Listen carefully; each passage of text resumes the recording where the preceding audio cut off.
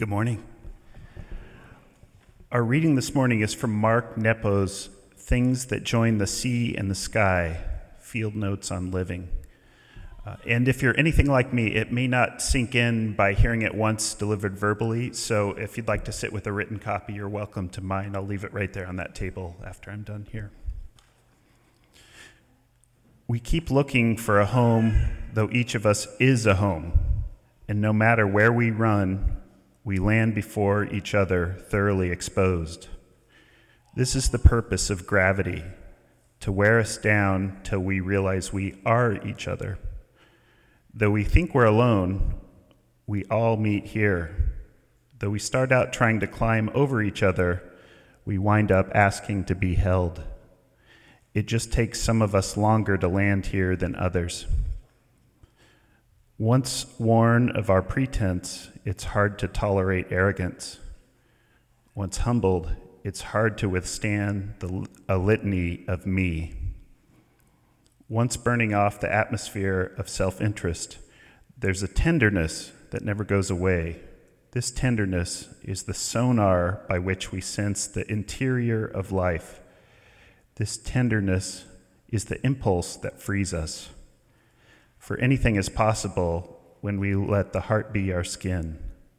The point is to feel whatever comes our way, not conclude it out of its aliveness. The unnerving blessing about being alive is that it can change us forever.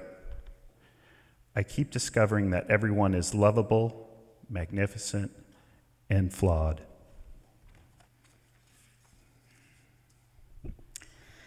I am in the 5th grade, and I am sitting across from the guidance counselor for the 4th time that month. You just need, an adult tells me for what feels like the 100th time, to grow a thicker skin.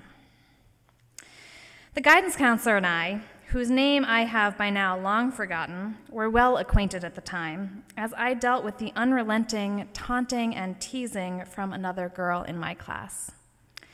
Kelly was mean. Names have not been changed to protect the guilty.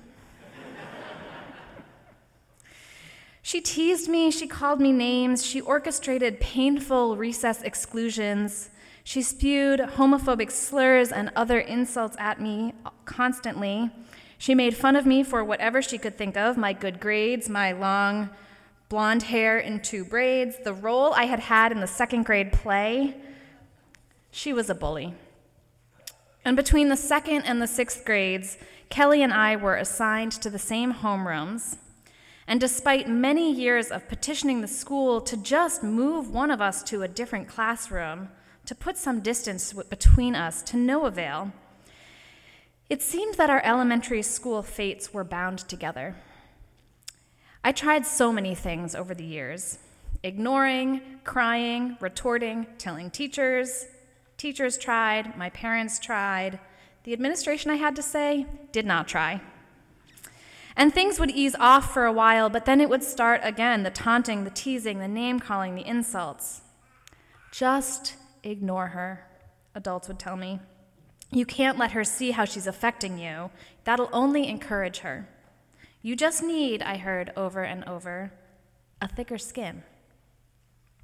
Now, I was a kid who would admittedly cry pretty easily, and that is still true to today. But this propensity to have my eyes well up with tears when Kelly would tease me probably did get the results she was looking for, as the adults around me pointed out.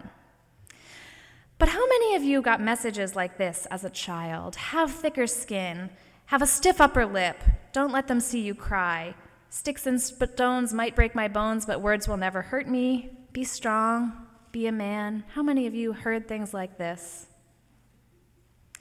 I think back to those messages, fully aware as an adult that those messages likely would have been louder and stronger and even more punishing if I had grown up as a boy. And I think there has to be a better way. Because those words hurt. The teasing, the name-calling, it all hurt.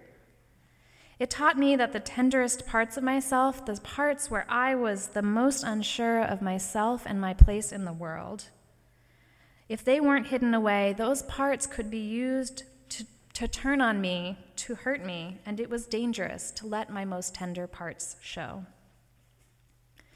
And looking back, of course, I can see that this story is as much as about Kelly's pain as it was about mine. But as children, we aren't quite yet wired for that kind of abstract thinking and empathy. Or maybe, as an adult, I have grown a thicker skin. In the spring of 5th grade, the guidance counselor came into each 5th grade class to tell us that Kelly's mom had died. Cancer, and that she would be missing school for the next few weeks. I had had no idea. But how could I have? She and I had never shared anything personal about our lives, and I wonder now how much pain she must have been in, how tender everything must have felt for her, desperately trying to discharge some of that pain, to externalize it, and I wonder, where were the adults who were failing to see this lost girl's tenderness? I find it so interesting that the word tender can mean two different things, one being gentleness and the other being painful. The root of the word tender means soft or easily injured or stretch, which makes me think of my skin and how tender and painful and easily injured I felt when I was bullied. And all of those adults around me who kept telling me I needed a thicker skin. Which is a weird analogy when I stop to think about it, because thick skin, literal thick skin, only comes from scars, from the places where there once was an injury, where pain has occurred and has been made stronger in those places. After Kelly's mom died, I felt so bad for her that I vowed to stop hating her, to have more compassion and empathy for what she was going through. I wish I could say that that vow transformed the pattern, but a few weeks after she returned to school, the teasing ramped up again, the taunting started, the names were called, and we landed once again on our own and individually back in the guidance counselor's office. My story with Kelly ended when she was held back at the end of 6th grade. After years of asking to be separated, we finally were. And I'll admit I celebrated her being held back, and I felt really guilty about it. I knew it would be a hard thing for her, but the pain that she had caused me over those years, 5 years, made me so much less empathetic and tender toward her after all those years. And I wonder what in Kelly's life had taught her that you need to cut other people down to have self-worth. I wonder if she got the love she needed, though I suspect not. And I wonder who she shared her most tender parts with.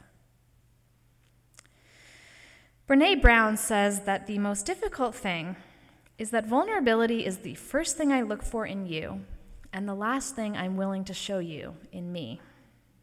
In you, it's courage and daring. In me, it's weakness.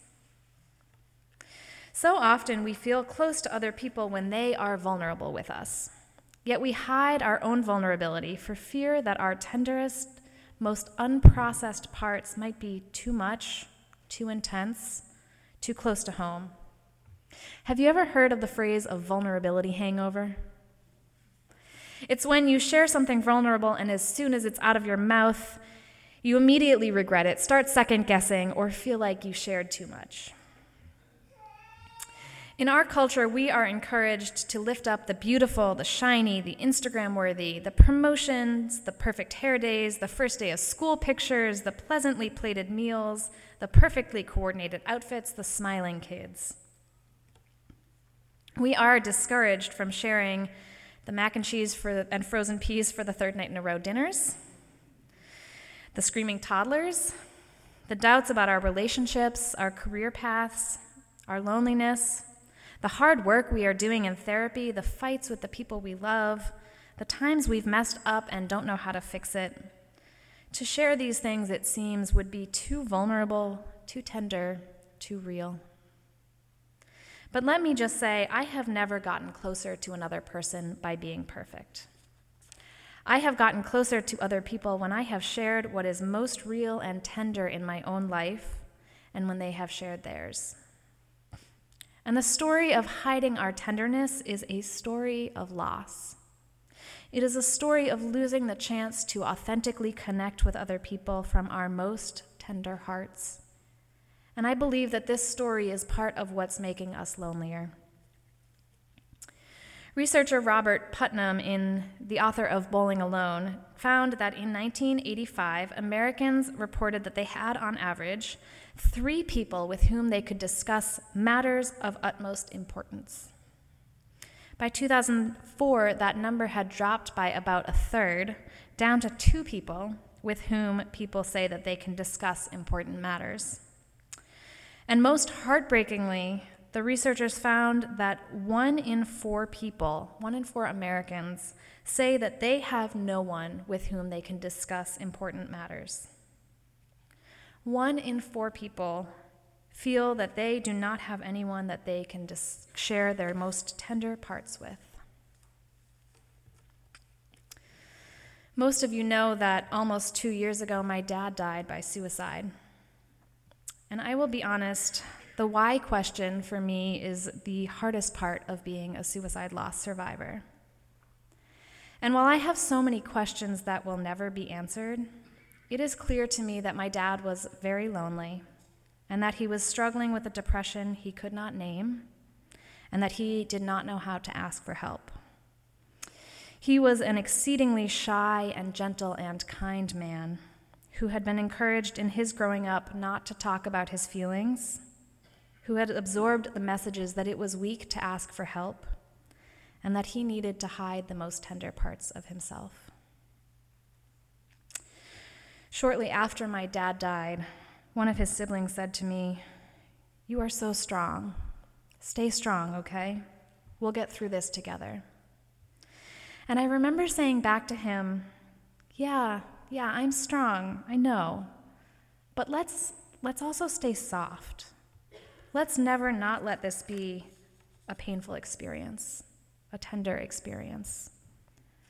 Because to stay strong without also staying soft about it all, it felt like it would discount the pain, the loss. It felt like it would do a disservice to our tender, broken hearts. And I wonder, in this world that does not make much room for tenderness, what would it look like to love, to honor, to care for the most tender parts of ourselves, so that we can love and honor and care for the tenderest parts of other people? I feel like there is so much we can do, starting with being in community in this age of isolation. Communities like this can be an antidote to isolation, and I have seen you do that again and again, my friends. We can start by bringing our whole selves to community and working to create a community that is safe enough for people to bring their whole selves into the community.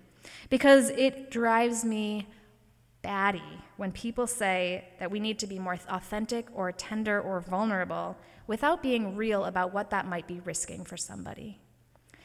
Whether it's risking relationship or reputation or overexposure or stigma, tenderness does not always feel safe in the world.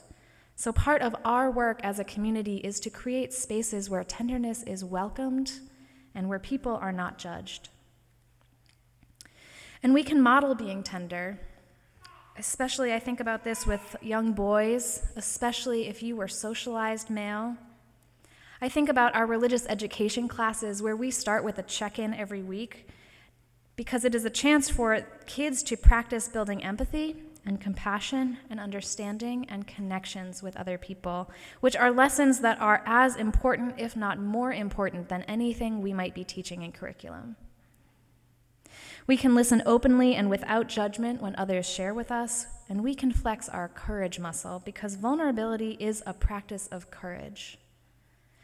It is a practice of courage to try to share that tender thing that we have long needed to share. And we can try that because we believe that the chance for connection and for being seen for who we are is worth the risk. In the late 1990s, the Shell Oil Company began to move into deep water drilling. And they built a $1.5 billion oil rig the size of 2 football fields to drill for oil in the deepest parts of the Gulf of Mexico. They named the rig Ursa. Now, whatever our feelings are about the fossil fuel industry, this is a story about the humans who worked on the rigs, which, as you may be unsurprised to learn, was almost entirely men. Now, oil rigs are an exceptionally dangerous place to work. Most of the workers on the oil rigs have known folks who have died on the job, and horrific accidents are not uncommon. Often workers were given just 15 minutes after witnessing an accident or a death before being put back to work. And the culture of the oil rig, at least according to the men interviewed for the Invisibilia podcast, was a hyper-masculine culture where the dominant ethos was to never show any weakness, never let on if you aren't feeling well or if you don't know how to do something.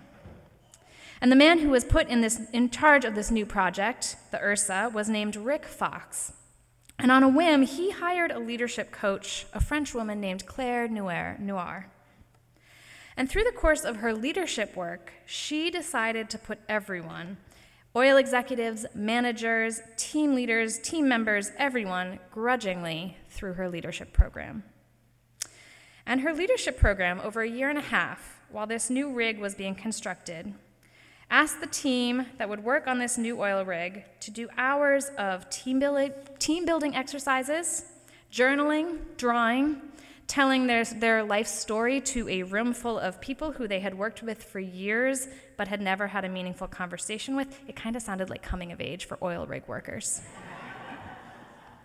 They shared honest feedback with each other, they shared what they appreciated about each other, and so on. And on the Ursa, once it was built, that especially giant oil rig with new technologies that none of them had ever worked on, with higher oil flow rates and deeper water, was a much more dangerous condition. And they saw an 84% decline in the number of accidents. Productivity exceeded the industry's previous benchmark. And the decline in the accident rate was so dramatic that professors from Harvard Business School and Stanford decided to study it, to see how this dramatic shift had occurred. And what they discovered was that when the men were more open with each other, it wasn't only feelings that they were sharing, but technical information started flowing too. Being able to communicate openly and admit mistakes and learn publicly made everyone safer. Previously, the men who had gone through this program had spent a lot of energy trying to preserve an image of themselves as technically competent and emotionally shut off. And once the culture shifted to one of more openness, there was also a culture of vulnerability in admitting when they couldn't figure it out, admitting when they needed help, and admitting when they had made mistakes. And just as critical as the technical structures, the researchers found, was the invisible emotional structures of the community. The vulnerability that they had learned to share literally saved their lives. My friends, I think we could all gain something by taking the risk of admitting just how tender our fragile hearts can be, how gentle, how easily bruised, how we can be strong and soft at the same time, just like the tender skin that surrounds our fragile bodies. Soft, yet strong, because our tenderest parts are, I believe, what connects us to other people. They are places that allow us to be the most authentic and real and held and connected. So let us embrace our tenderness. Let us make space for the tenderness of others. And most of all, let us share our tenderness, healing ourselves and the world. May it be so, and amen.